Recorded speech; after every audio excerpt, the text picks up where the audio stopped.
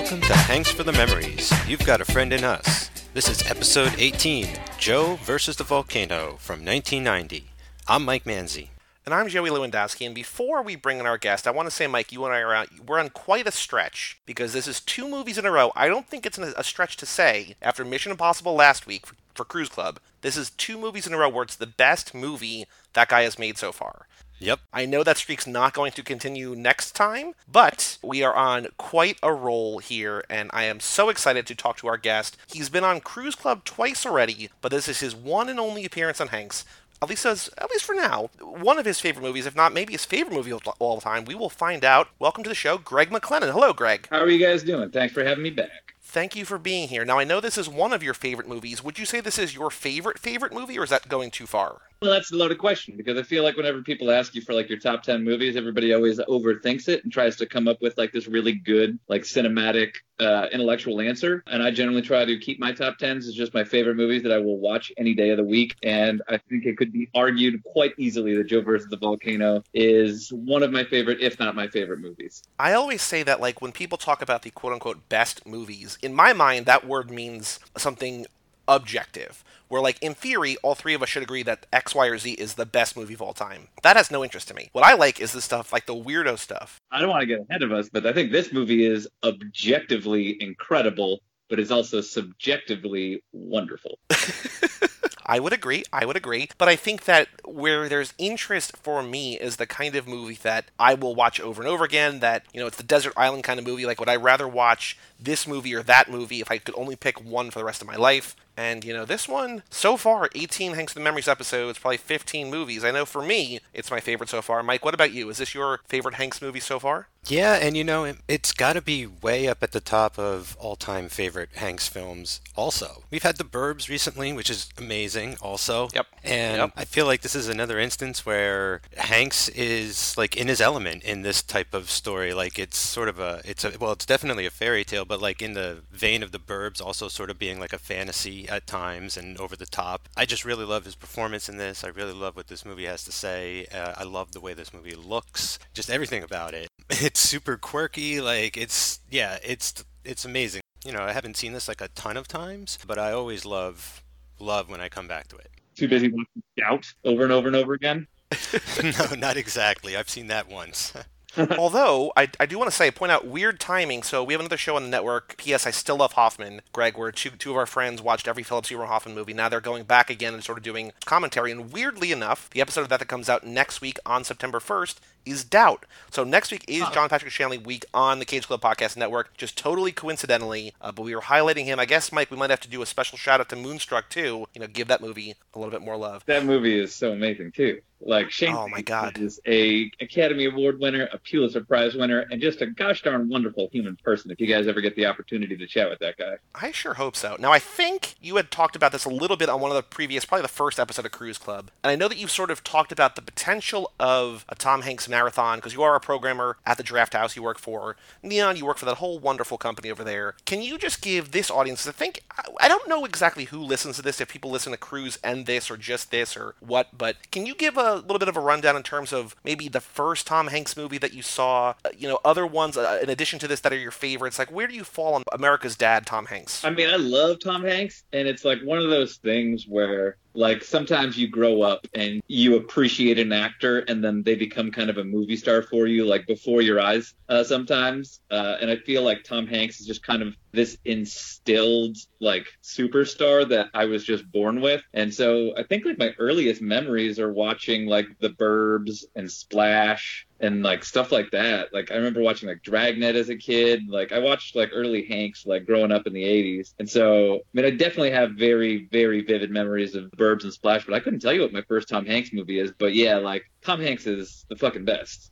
We're at a sort of an interesting, as you know, we're at like a pivot point in his career, because he's got a couple more that aren't necessarily classics. And Mike, we gotta have a little bit of a chat later on air about Bonfire, because I've been told there's a bold proclamation that I've been told, and we gotta see how we're doing this. But there's Bonfire, and then there's Radio Flyer, and then there's literally over a decade of like nonstop classics. So we're at an interesting point with this movie where he's had some great movies already, and we've had movies that if you grew up with them are like unimpeachable all-time classics. But a lot of these I'm seeing for the first time, or, maybe about half I'm seeing for the first time, and the 80s stuff doesn't always quite hold up, and it's been a little bit better lately than it was early, but we are really transitioning from, early Hanks was kind of hit or miss into becoming, maybe less weird. This is definitely still weird, but, transitioning into a less weird version of where he's going. Well, the interesting thing about a lot of those 80s Stone Cold classics that people kind of hold on to is they are those classics that people grew up with, and people can be so forgiving to those movies as they grow up. But I think the socio-political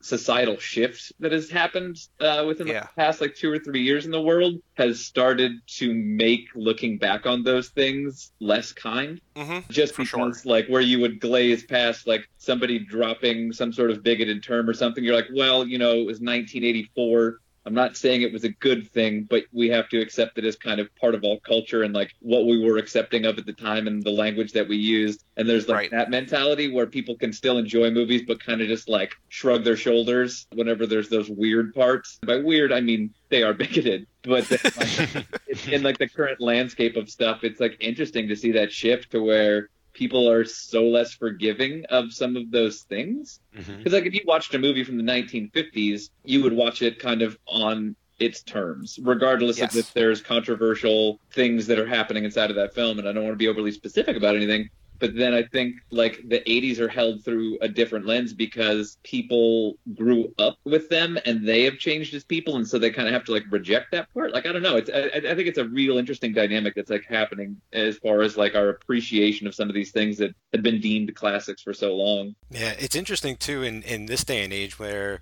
there's so much emphasis put on 80s culture, and everyone's so into that retro style at the moment and everything too. And I know Joey and I have had that conversation on the air several times where we're watching a movie and it's it's just not it's not holding up exactly. And so those moments have sort of definitely come up more so, I think, during the Hanks run than the Cruise run. Yeah. And and I think another thing that's going to change too is that he's going to become a good serious actor down the line. And early Hanks kind of finding what he's comfortable playing was also kind of hit or miss too, because he would either go too strong sometimes on the comedy or too hard on the drama. And I really feel over the last couple films, he's really sort of found his niche, and going forward, will kind of be able to do anything he wants to, put his mind to. So I think that's kind of the benefit of success. And I think that whereas Tom Cruise kind of came out of the gate being an actor looking for work and acting in some of those more questionable roles that you're oh, this movie's not very good. I feel Tom Hanks had kind of he didn't have that huge independent star that Tom Cruise kind of immediately ascended to where Cruise started to become laser focused on controlling his image and controlling the roles that he was getting and cultivating roles for himself and kind of just re-replicating those things and partnering with established actors in order to put himself in that esteem. And I think Tom Hanks had a rougher ride to his stardom in that he was making these comedies, but they were hey, we've got this comedy, get me that goofball to be in this comedy. And I think sometimes they were good and sometimes they were bad.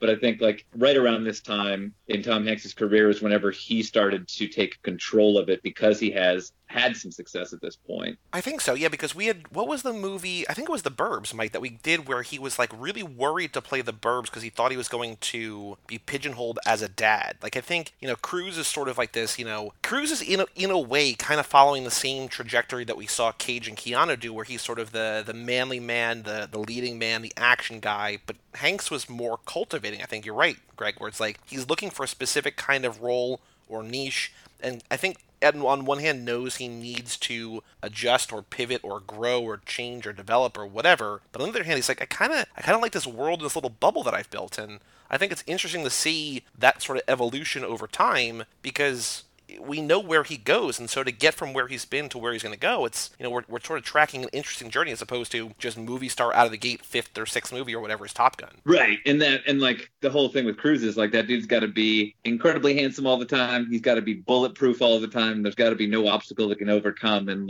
those movies are kind of your tentpole blockbuster movies to where he can establish himself as a blockbuster guy, whereas Tom Hanks is kind of this weird everything kind of person, especially now after you see the breadth of work that he has. And I think at the time, he didn't have those, out of the park movies that were being set up for him. And so he had to make those movies work based off of his personality as opposed to those movies working with, generic kind of blockbuster person in it. Because I feel you could, if they were lined up perfectly. Like, you could have put Keanu Reeves in a Top Gun role and nobody would have batted an eye. But it's a totally different movie. You put Tom Hanks in it. Yeah. Exactly. And I think that it sort of, I don't want to say sets a weird double standard, because that's not the right term, but it sort of sets this weird bar that you have to hit. Like, as Tom Cruise, as that action star, as that blockbuster, like, you always have to be in shape. And, like, you know, a franchise that's near and dear to my heart, I've got a whole podcast about it, The Fast and the Furious. Like, there's reports that come out now about how, like, Vin Diesel and The Rock and Statham can't look less than on screen. Like, they have to look bulletproof and tough and manly and masculine.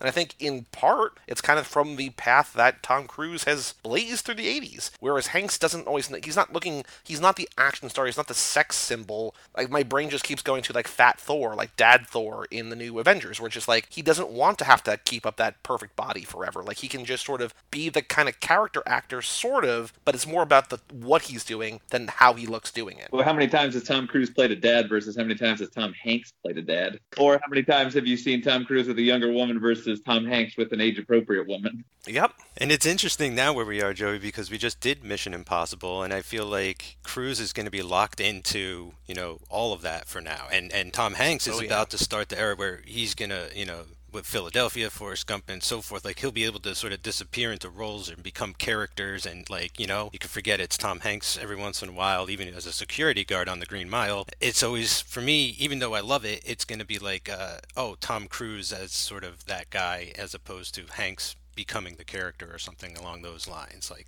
yeah. My last thought is that I'm interested to see in a couple movies, after we do Bonfire and after we do Radio Flyer, if this is actually the start of phase 2 of Hanks' career, or if it's going to be Philadelphia or Sleepless in Seattle or whatever. We're gonna find out in a second. But to talk about the movie at hand, to talk about Joe versus the Volcano, the reason you're here, Greg, if you had to pick, and I know this might be very difficult, do you have a favorite part or a favorite scene or a favorite line in this movie? I quote this movie nonstop all the time to where it irritates people, to where I'm just trying to think of, like, through, like, my natural lexicon, because I've been saying it so much that it's now just part of the way I speak to people, to where I know, like, Lloyd Bridges saying, like, live like a king, die like a man, but, like, I really like the heart on the sleeve moment whenever Tom Hanks is about to ascend the volcano, and he's like, I think you're great. I love you, but your timing stinks. I made a note of that when I thought of you. I mean, I knew we were going to be talking about this movie tonight, but I thought of you because that feels like the way he delivers that line is like the perfect kind of line that I feel like the Draft House teasers, like, that's the kind of thing that the teaser ends on. Like, it's just the way that it's just like the farewell. It's like, that was perfectly said, and now let's get out of here. Mike, before we get to you, I'm going to sort of piggyback off of Greg's, and especially the end, the heart on the sleeve. I gotta say, you know, we're doing this podcast for Tom Hanks, but I just wanted to talk about Meg Ryan for an hour because she is so goddamn good in this movie, and I love each of her characters more than the previous one. Then she's a Flibberty Gibbet.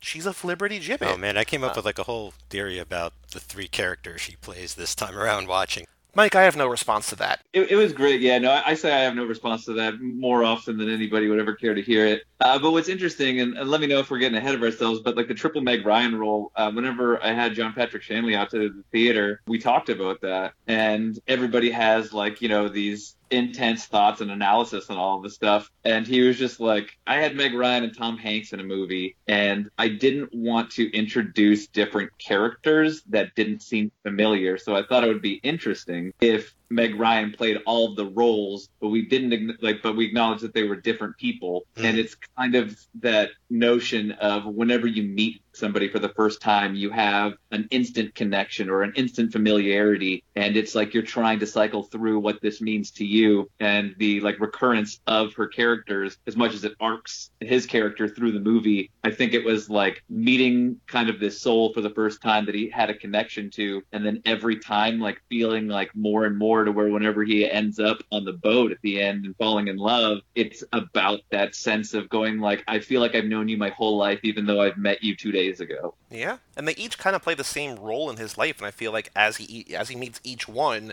he's more comfortable with her, whether it's just him being around someone and not being so in his head, or getting to know that soul or whatever, especially given that how big of a part the soul is in this movie. Yeah, I mean, I don't know if I agree with that, because I feel like each one of them, and I'm not just saying like the character is the same or that they serve the same function, but I think that they're all so different because of how, and like, I don't mean to sound like sexist in saying this, but in that they hold up kind of a mirror to Tom Hanks to confront who he is at that point in order to propel him past himself. Like, it's a narrative function to write these characters in order to create stepping stones for their hero in the film, for lack of a better word. Yeah, no, I agree with that. I think it just, I guess it's hard to sort of differentiate because they are similar, but they are all wildly different. And she does such a great job of playing each differently. And, even like the sisters who could be or should be or might be very much alike because they are related could not be more different. I think in a sense, because this isn't a traditional movie, apart if you take away like all of like the Bo Welch designs and the incredible character actors and the wonderful dialogue and all that stuff, the one narrative thing that you have to have in your movie is a foil. And this movie is without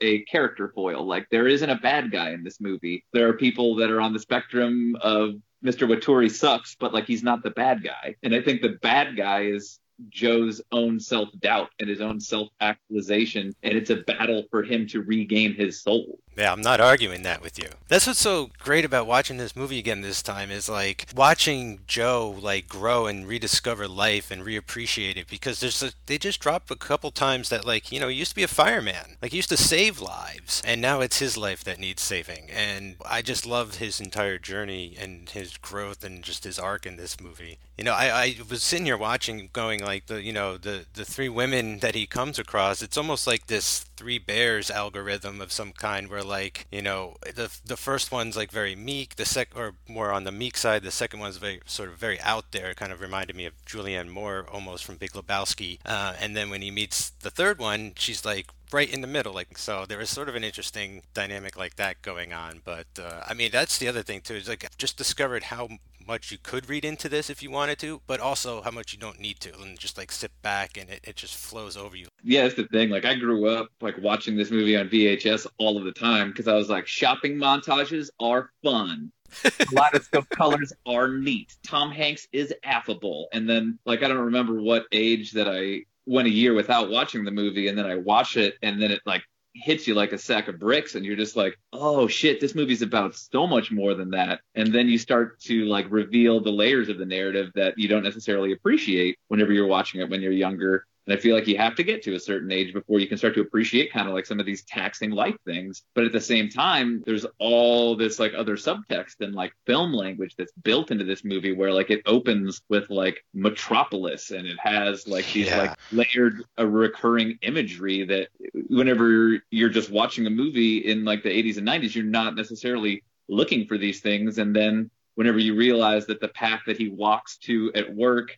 is the same as the crack that's in his wall, which is the same as the lightning bolt that strikes the ship, which is the same as the lightning bolt that's going down the side of the volcano. And you're like, this is this man's crooked path, and the crooked path is the human journey. Yeah, and even like I had never, I don't want to be this. I don't think this is blasphemous, but I'd never seen this movie until last year, and I watched it for the first time last year, and I watched it again today. And I feel like this is the kind of movie that even when you're old enough to appreciate things on a deeper level, as opposed to just fun shopping montages and colors and stuff like that, like there's so much going on in this movie that you're trying to get into the specific weirdness of this world, and also I think just trying to figure out what's happening, because it's sort of dystopia, but not exactly, and it's sort of here and sort of not quite there. And well, Shanley's movies like live in this kind of alternate universe where the moon has, ethereal powers and everything functions in kind of a heightened state. Because even if you go back and you watch a movie like Moonstruck, especially after you've watched a movie like Joe versus the Volcano, even though he didn't direct it, a lot of Shanley, like obviously because he wrote it, bleeds into that film, where you kind of do get this kind of otherworldliness about it. Because it's like, if I told you that I was going to write a screenplay about a one-handed baker who loves the opera and calls himself a wolf, you're like,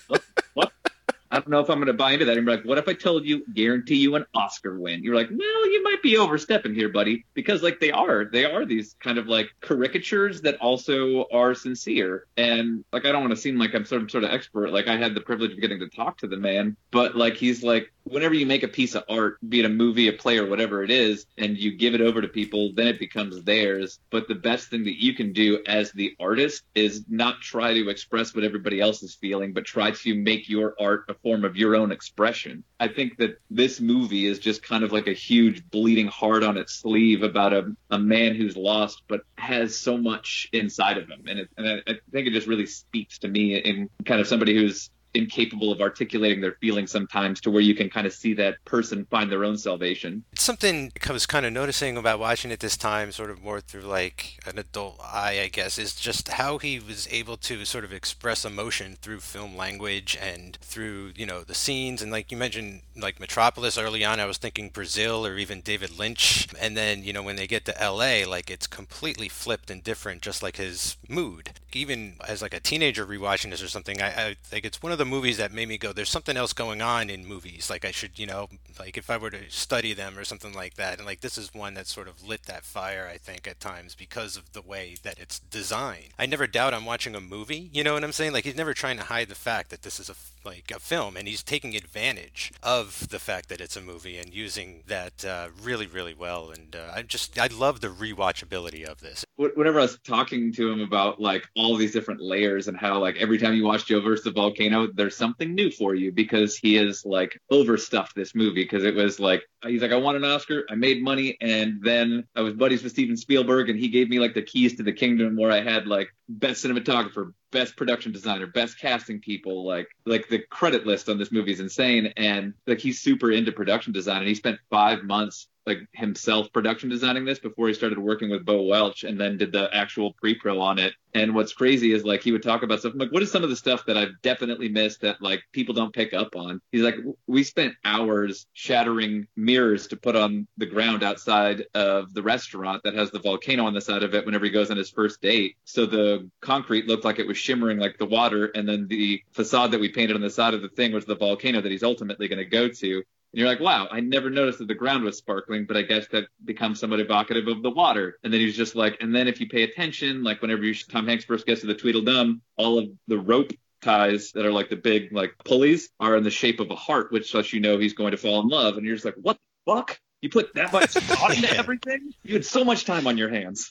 Yeah, I do like that there are the more overt things. Like, you can see the volcano throughout the movie, but it's the little things that's, if they do the one big thing, there's probably the things that they're doing, like you're saying, like the rope and like the glass and everything, that it's the motifs that come up and up and up. And it's just an entire narrative of the movie. Yeah, there's one part I picked up on early where he's quitting, I think, and he picks up Robinson Crusoe, Romeo and Juliet, and the Odyssey, and like throws them in his bag or something. I'm like, holy like that's gonna happen to him in this movie. So it's like laced with all this foreshadowing. It's really cool. Mike, what about you? What is your favorite part? I mean, I know we've been talking about a lot of things that we love, but do you have a favorite part of this movie? My favorite part this time around is the luggage and everything regarding it, and just that sequence when they're using it as a raft, and it's got everything he needs, and even when they're buying the luggage, like it's almost like they're at a funeral parlor or something. Like it looks very sort of heaven-esque in a way. There's like this cloudy sort of wall with a chair or a throne next to it no one's sitting on, and then all the luggage looks like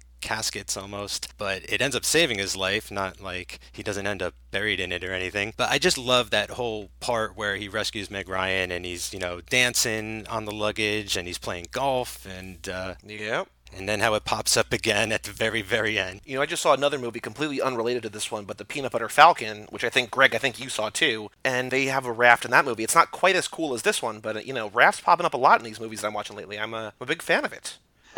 Now, I don't know. This next question is maybe impossible. I don't have an answer for it necessarily. But Greg, is there something about this movie that you don't like? I mean, this is one that you cherish and could arguably be in the run, like you were saying earlier, for your favorite movie of all time. Is there something about this movie that doesn't work for you, that you wish it took out, or that you would do differently, or anything like that? I don't know, because it's like, yeah, like Abe Vigoda and Nathan Lane are going for it. If I'm looking back on it through my 2019 lens, there is some problematic nature with having like Native Islander people played by white people. Yeah. The movie at one point, doesn't it try to explain that those people are like from almost everywhere in the world or something? Like I remember, doesn't Lloyd Bridges go on like a diatribe about like all these people got shipwrecked there? There's a right of way there, and like you're prepared because you're like, oh, the Waponis love orange soda. But then whenever you get to meet the Waponis, you're like, oh, this is not at all how I anticipated this going. Even though I really do like the getting ready scene where like Tom Hanks gets spanked with a fish while Meg Ryan's having the time of her life. I don't know. Like I think growing up, that part was one of the most fun parts for me. And then as an adult, it's just like because even though it's a comedy and it's a romantic comedy and I'm loving the movie and this weird world that it creates, and I don't think that this is a negative, but if I were to like have to answer something, I would say that kind of tonal shift to full wackadoo is sometimes like I feel like the hardest pill for people to swallow whenever they're watching it. You know, we've noticed, and we were talking about this a little bit earlier, but as the movies have gone on, they've still been a little problematic in terms of if you're looking at it from a 2019 lens. Like if we got to the Burbs, we're like, oh, the Burbs, for the most part, holds up, it's not offensive. And then you think about how it's a bunch of white people saying that there's like foreigners in their neighborhood that don't quite belong. Kind of, it's not great. Granted, they are bad people. Right. Well, yes, but you know, we don't know that till like the very, very end. But compare that to, say, Bachelor Party, or say like another earlier, you know, like Splash or something, and it's like, oh, like this is way better. Like where we've gotten is better. It's not great, but considering this is still almost 30 years ago, that this is still basically the tail end of the 80s, in which like a lot of that does not hold up at all, and the fact that there's some questionable stuff, but not quite, and a lot of this is just driven by, you know, the charismatic chemistry between the two leads. It's not terrible. Like, I mean, you know, could it be better? Yeah, but in the grand scheme of things, it's not that bad.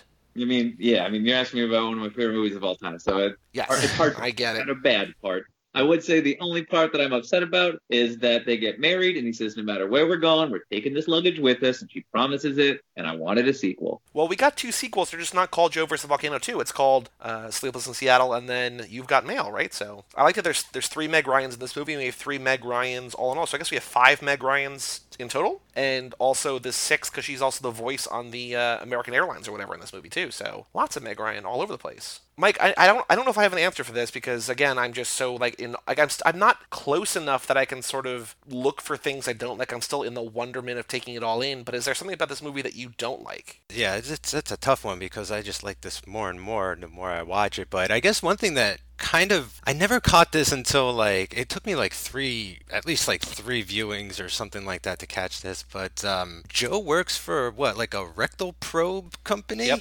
Mm-hmm. And there's like testicular prototypes on his boss's desk. I'm not sure what that's adding necessarily to the terribleness of his job. Like, it's, you know, I almost would have expected them to be making like a widget, right? Like something we don't even see what it is. It's just like, you know, we're making a who's it, a what's it, you know, a fugazi, something like that. I don't know why that always, like, and it's right there at the beginning, so it's nice that it's like over with and everything, but it always kind of, when the guy like pulls the thing of the petroleum jelly and all that, I just get like, yeah, I feel like I'm right there, and it's disgusting, and I hate that. But, you know, it passes quickly. And again, you know, I'm really reaching. I think it's just, like, I mean, I think, like, you see this man trotting to work, and you're like, oh, gosh, been there, bud. And then, like, you see this, like, awful space where he works, and he has, like, the most menial, mundane job. And if they made a widget or something that had a function, like, you're like, okay, but I think the way that they do it with, like, the rectal probes and, like, that stuff, like, A, it's prop gold, but B, I think it's like, wait, all of you guys are slaving away for such a fucking niche, stupid thing? Well, it's got like 700,000 happy customers or whatever that number is. Like, but I think it's just like, I think it's a testament to like how meaningless his existence is, because he slaves away doing a meaningless job. And there are those jobs at every point of life in every company. And it's just the fact that like he works a relatively pointless job for a relatively pointless company. Yeah. And wasted 4.5 or 4 years of his life or whatever, right? Like, it's just, it's everything is just out of reach. Like, it's not the worst in the world, it's just bad. And it's not like he wasted a decade, he wasted 4 years. Like, it feels like everything is, like, plausible. And I feel like the fact that it is not too exaggerated makes it feel almost worse. Like, he didn't lose his entire life, he just lost, like, the prime of his life. Again, like, not making a terrible thing, just making a pointless thing. There's 2 things in here, and I don't think that either is bad, because I think that they both are done to such good effect, but if I have to pick something I don't necessarily like, there's the one time, and this is more of, I wish there was kind of more of this, but when they're fishing and he pulls up that clearly plastic hammerhead shark, like, it's so wonderful and silly, but I'm like, that doesn't really quite fit, like, that aesthetic doesn't necessarily fit with the rest of the movie, but again, that gag is so good that I like that. But I feel like it's kind of a way of montaging some wackiness into it in order to confront the blow of going to a pony. To where whenever you get there, you're like, well, I did just see a gigantic fake shark, so. As a kid, that actually scared me. I was like, when that popped up, it scared the hell out of me. And the other thing, and I know that like it's so beautifully set up by who he is, like everything, like he's so well characterized to be this hypochondriac, to just sort of take things at their value and just, he's so beaten down by life that he's not going to question anything. And it also sets up the perfect joke at the end when Meg Ryan's like, you didn't question somebody said you had a brain cloud, you didn't get a second opinion. But I wish that like maybe there was a second scene where he goes to someone else to get a second opinion or whatever. And at the end, she's like, oh yeah, I know that guy too. Like he's my dad's dentist, or you know what I mean? Like it's such a crazy thing. And I know that's the joke of it. And again, this is me nitpicking just to sort of have something that I didn't like about it, because again, I like so much of this. But I feel like somebody be told you have a brain cloud, something that nobody's ever heard of, to not ask anybody or mention it to anybody is just like, really?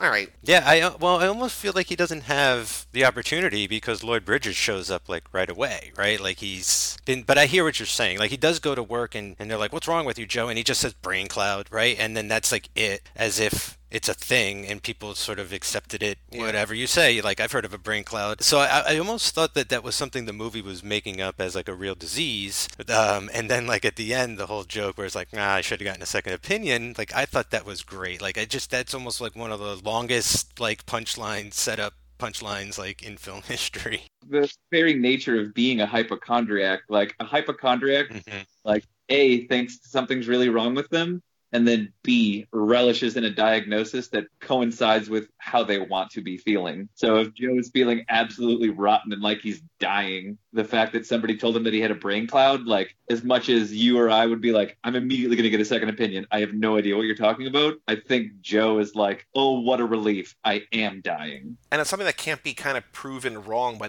the normal person, right? It's like, oh, like, I've never heard of that, I guess that's a real thing. The design of the film, like, not just narratively, but like visually, I think you go from this kind of cold, like blue, fluorescent lit, like soul-sucking work environment where you see Joe at his absolute most miserable, drinking like the world's worst cup of coffee, and then it cuts to him in his doctor's office, and there's like a warm fireplace and all these like warmer colors to where you can get a sense of his satisfaction from it, to where whenever he gets diagnosed with a brain cloud, like he doesn't go like, I'm gonna die, and like freak out like anybody was. He's just like, a brain cloud. And if Robert Stack tells me that I'm dying, I'm probably going to believe him. I want to point out 3 other Hanks connections to sort of different movies. One, we just talked about last week. It's a movie that we have not gotten to in the podcast yet, Mike, but when he's on the 4 suitcases tied together as Meg Ryan is recovering, it reminded me once again, for the second movie in a row, just like Turner and Hooch, it gave me flashes forward to Castaway, where he's just sort of occupying time by himself, sort of acting against no one, and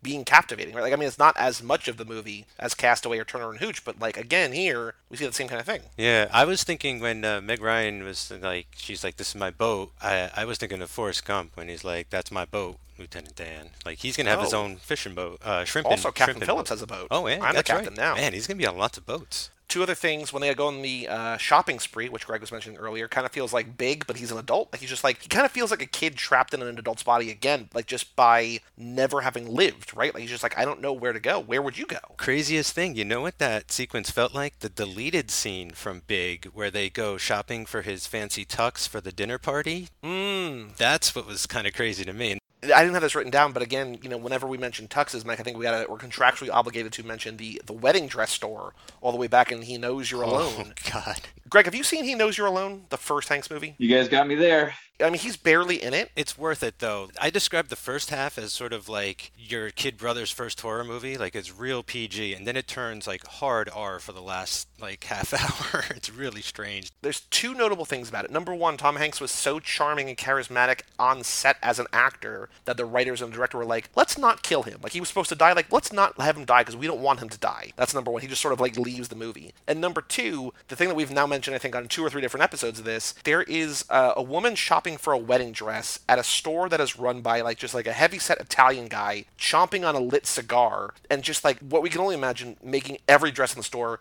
reek of cigar smoke. And that's like the prime wedding dress shop spot in the movie, and it's wonderful. That's the real horror in this horror movie, is that sequence of just watching this guy fitting wedding dresses for these young ladies. It's, oh man. I mean, admittedly, if you're going to try and lure in a guy in the 80s, if you smell like cigars, he's like, oh, this chick's cool. In the grand schema or the scale or scope of Hanks, he's only probably in the movie for 5 or 10 minutes, but considering it's his first movie, he's got a kind of sizable part. Like, he's got, like, actual dialogue and conversations and stuff. But the final reference, or final other movie that this reminded me of, is that when they get to the island, it kind of gave me a flashback to the end of Volunteers, where they're all around the bridge, and there's just, like, everybody's there. It feels like everybody in the island, everybody in wherever they are for Volunteers, they're all together, and it's just like, we're here to see the thing, whatever the thing is. I don't want to derail us talking more about the movie and thinking more about it. I will say the one thing that does bother me is that the volcano shoots Tom Hanks and Meg Ryan out. They're in love. They're going to figure their way out by living on the raft, but all of the Waponis die, and that always bothers me. You know, I know that's what actually happened, but what if they're dead? What if that's their afterlife together and they just, you know, it's like some kind of weird alternate, now they've jumped into this alternate universe where they're off adrift at sea for eternity. And that's why there never was a sequel. Aquaman's going to stumble across them, and he's like, oh, fuck, you guys are still partying down here just to make everybody feel better about it? Yeah. Yeah, in my dream world, that's exactly what's happening. Pretty much. A nice crossover. I've got my Tom Hanks action figure. I've got my Aquaman action figure. They're together. It's great. I like to believe that the Waponi have drunk enough orange soda to alter their DNA and keep them alive underwater. So I think they'll be cool. The bubbles keep them buoyant. Yeah, they're filled with all that carbonation. Well, there are people, like, there's that one pregnant woman who's wearing 2 cans, like, on her bikini top, like, just, like, sticking out straight. So maybe if they're wearing enough of those, they are just going to float. Yeah, definitely. All right, sorry, you didn't mean to nitpick. You guys got me.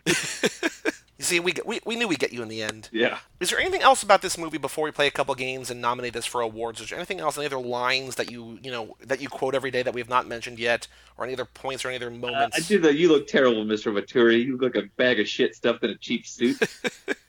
But, I mean, like, there's nothing more poignant than, like, Tom Hanks holding up his hands to the sky, looking at the wonderment of his life now and just saying thank you. Like, when he's thank you for my life, and, like, him playing the cowboy song, like, that shit just rips your heart out, because it's just, like, this man is staring death in the face, and he has already accepted it, so he's completely fearless. Do you ever yell at people, take me to the volcano? I can't say that I have, but, I mean, I probably have at some point in my life, let's face it. What I like about this movie, I think a big reason why it is so watchable and rewatchable and enjoyable is that it's short. Like, it's an hour 40, and, you know, that's including credits, and it doesn't overstay its welcome. I mean, as much as you want a sequel, I think that this movie is sort of perfectly, it is what it is, and it's kind of wonderful in that little tight little compressed package.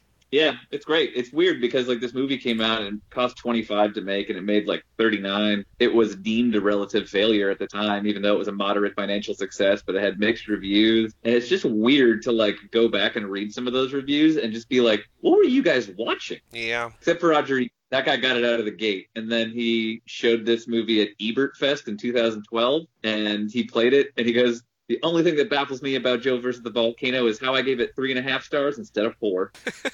One of the other podcasts on our network just covered Wet Hot, and, like, Roger Ebert, like, trashed Wet Hot. Like, I feel like cult movies that sort of find their audience in the DVD market or the rental market or whatever, there's always, like, I think you're always going to be able to find those, like, weird kind of people didn't get it because they didn't know what to make of it. Like, I can't imagine being in 1990 and watching a movie that is this weird. Like, I know that other things this weird had come out before, but especially compared to, like, what Tom Hanks had been in so far, even though it's been sort of wacky, like, this is another level, and I feel like, you know, I don't want to say that they're right for not getting it, but I feel you sort of have to, in a way, maybe sympathize with them, because, like, what do you have to compare this to? Well, yeah, but, like, I mean, like, as far as, like, the Wet Hot is concerned, you and I like Wet Hot American Summer because it's full of this cast of, you know, characters, and you either knew who they were whenever they were making Wet Hot, and I was, like, a big State and, like, the Senate fan, then, like, and then a movie like Joe, like, I think that Wet Hot, if you were to be a film critic and have to evaluate it on its own terms, and you went into a movie theater under the guise that you were going to watch a narrative about a summer camp, and it's essentially a series of really, really funny sketches, you would ultimately knock the movie for not adhering to technical movie rules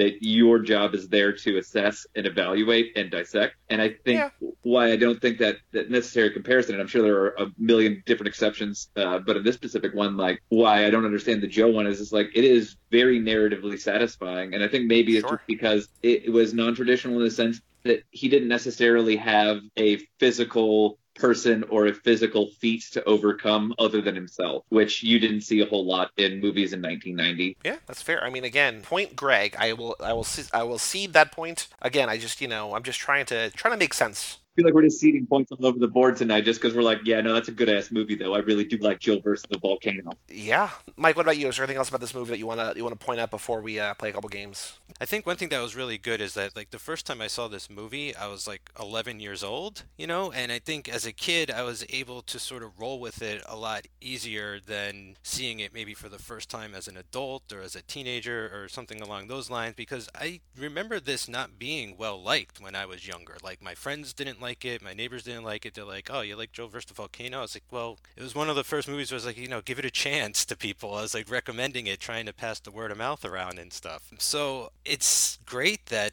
it's found its audience, that it's beloved and that people are watching it, and that I'm glad to know that, because growing up this was one of the movies that I liked that I just commonly knew was thought of as like one of the bad Tom Hanks movies, and I was like, I don't understand what's wrong with this. So it's great to know there's nothing wrong with this movie and that other like-minded friends love it too.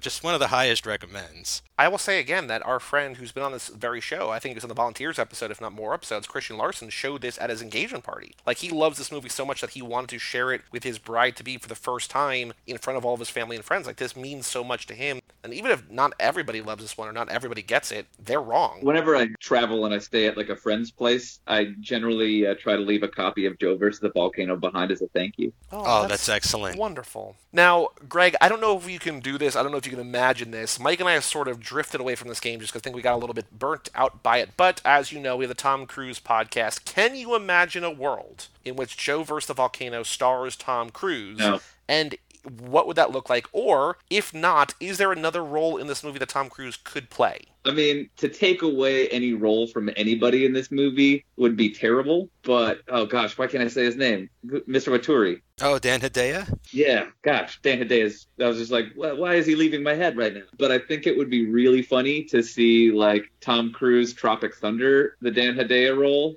Okay, yeah. I think it could be an extremely entertaining Lloyd Bridges role. Oh, that'd be cool if he was like the brother, Patricia's brother or something. You're just writing a role for him?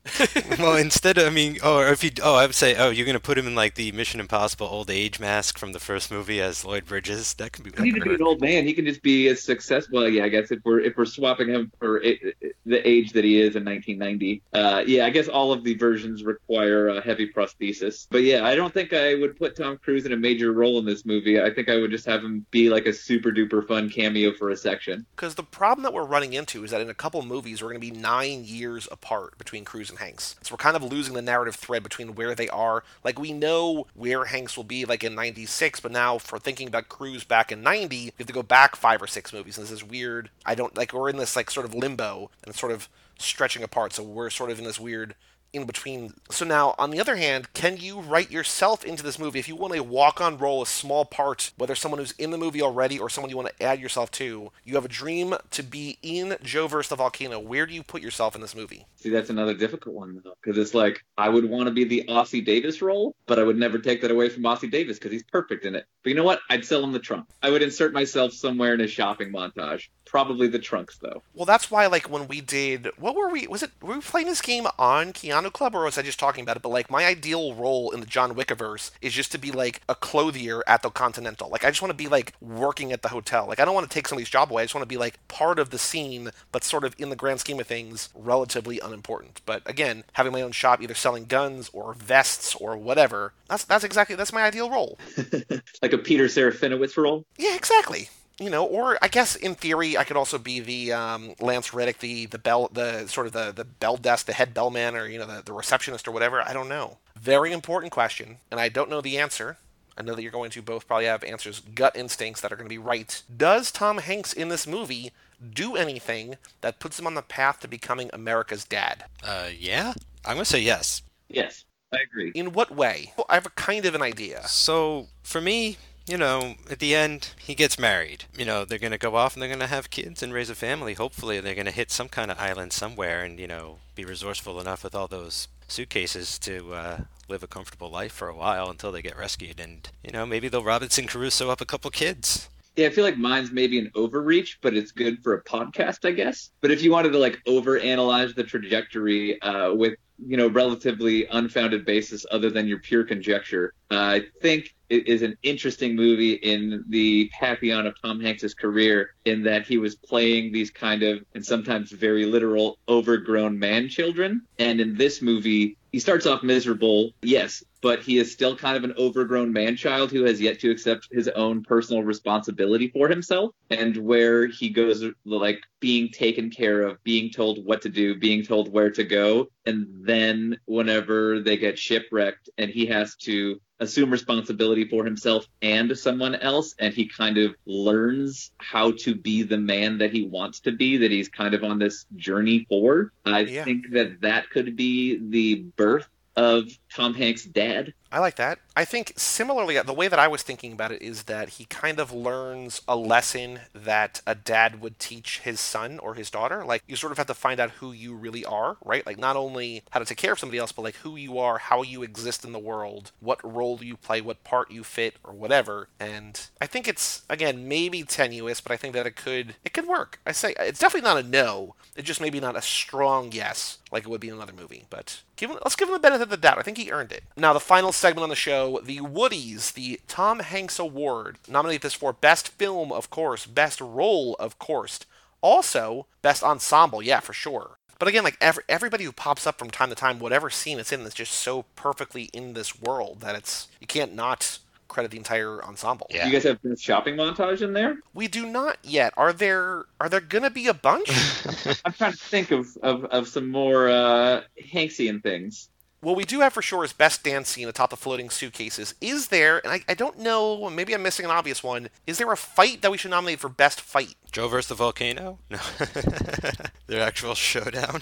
It's true. I don't think he gets into a fight, really. Mike, in that great, I don't know the name of the series, but it's the art thing where you bought me the Paddington one, where it's like the great battles of history. Is there one that's Joe versus the volcano? Oh, the Scott C. paintings? Yeah. There's gotta be. He's done a ton of them, yeah. Should we nominate something for the best party scene? On the island, they have a big party, but it's not really he's getting prepped. I mean, he has a party of one. You can have a party of one where he's like having like a dinner by himself while wearing a fancy new suit. I'll say party for one at the Pierre. But also, yeah, I was gonna say party on the Waponis whenever he gets spanked for the fish. It's a wedding party. Sure, very true. For best line, I'm going to nominate the one that we said before, the I love you but it's a bad time, gotta go. And you also got Thank You for My Life, and you've got You Look Terrible, Mr. Waturi. If you have to pick one, what's the one that stands out? Probably the Time Extinct one, because I think in 10 months' time, or whenever you guys get around to looking back at all of these nominees and you read the line, I think that one will probably hit you the most, to where you'll remember the exact intonation. Whereas Thank You for My Life, you'll be like, oh yeah, it just seems kind of like the general mood of that film, though. Yeah. How do you feel about that, Mike? You good with that one? I'm good with that one. Best freakout. When he goes back to work? Shark Attack's freakout, man. Well, Shark Attack's good, but I'll say the one at work is a bit longer, right? It kind of escalates. Yeah. He does a thing with the prosthetic. Going back to work with the brain cloud. Best soundtrack / theme, yes or no? Yes. Best love story, of course, and Meg Ryan. And then best non-Hanks actor, male or female, of course, Meg Ryan. And I also put a ... I would say you guys are going to get... Well, yeah, Meg Ryan's definitely the best that she's in any of her Hanks Ryan connections. But it's just like, man, Ossie Davis is so good in this movie. Is she the... because like Keanu has both Winona and Charlize to certain extents. Like, is there somebody who's going to be more of a connection to Hanks than Meg Ryan? Or is Meg Ryan his, like, leading lady opposite him most of his career? I can't think of one off the top of my head, and I'm sure there's somebody that's outdone Meg Ryan at this point. Yeah, but how many Julia Roberts does he have? Larry Crown and Charlie Wilson's War Therein together. Yeah, I was trying to think if there was a third in order to match. I'm saying there's probably some sneak attacks in there. But as far as romantic interests, no. All right, well, we are kicking things off with the Meg Ryan action there. So we have 10 nominees: Best Film, Best Role, Best Ensemble, Best dance scene, party scene, that's 2 different ones. Best line, best freak out, best soundtrack theme, best love story, and best non-Hanks actor, female, for Miss Meg Ryan. Well, Greg, thank you so much. And I have one more very important question for you. I tease this at the very top. I need to describe a dilemma. And I think, Mike, this is going to maybe question the integrity of what we do and how we do this. But, so there's another podcast on their network that is in hiatus right now, Tub Talk. And I was talking to the Tub Talk guys about this show. And one of them, my friend Bob, put together a reading list, books for me to read next year. And on that list is Bonfire of the Vanities. And I was talking to another friend about Bonfire of the Vanities. I was like, yeah, I haven't read it yet, but I have to watch the movie in 2 weeks for Hanks. He's like, don't watch the movie. He's like, it's going to ruin the book. So the question is, bringing it up on the air, do we skip that so that I can savor the book and come back to it, or do we cover it in the order it's supposed to go? You cover it in the order it's supposed to go. You make personal sacrifice for the thing that you're passionate about doing. I like playing video games, but if I got an edit I got to finish, guess what? I'm at the office finishing an edit and not playing video games. And as leisurely and as enjoyable as that book can be, that's on you, bud. You took down this task, and you have to own up to it and stay true to it. Okay. Sorry to say it. I'm also pretty sure that I'm going to be able to forget most of the movie within a week and, let alone a year and a half until I read the book. From what I hear, it's mostly forgettable anyway, but that's just from what I hear. I've not seen it yet. We will find out together. But okay, I just want to sort of put that into the world, sort of the moral dilemma that I am facing, and see what comes of it. But yeah, okay. Bonfire of the Vanities, up next. Hanks the Memories. Confirmed right now. Confirmed right now. Well, Greg, thank you so much for joining us on Hanks the Memories. If people want to find you, where can they find you online? You can find me on Twitter. It's at the McLennan. It's MacLennan. And I will talk to you about Joe versus the Volcano or anything else you feel like you need to talk to me about. I have a very important question for you that I've never asked you before, and I don't know. I probably should have. Do you capitalize the L in your last name or no? I do. Okay, that's what I thought, but I wasn't entirely sure. But okay, good. I've been doing it right, I think. I appreciate it. I hope this makes the podcast. For all things Hanks the Memories, including the 17 episodes we've done before this one, plus all the other Cruise Club episodes and everything that Greg has been on, and even the things he hasn't, you can go to cageclub.me, facebook.com/cageclub, or at cageclubpod on Twitter and Instagram. Email us, hanks@cageclub.me. Come back next week on our Cruise Club podcast for Jerry Maguire, Show Me the Money, and then in 2 weeks right here on Hanks the Memories for Bonfire of the Vanities. I'm Joey Lewandowski. And I'm Mike Manzi. And that was Greg McLennan of the Draft House, and we will see you in 2 weeks right here on Hanks for the Memory.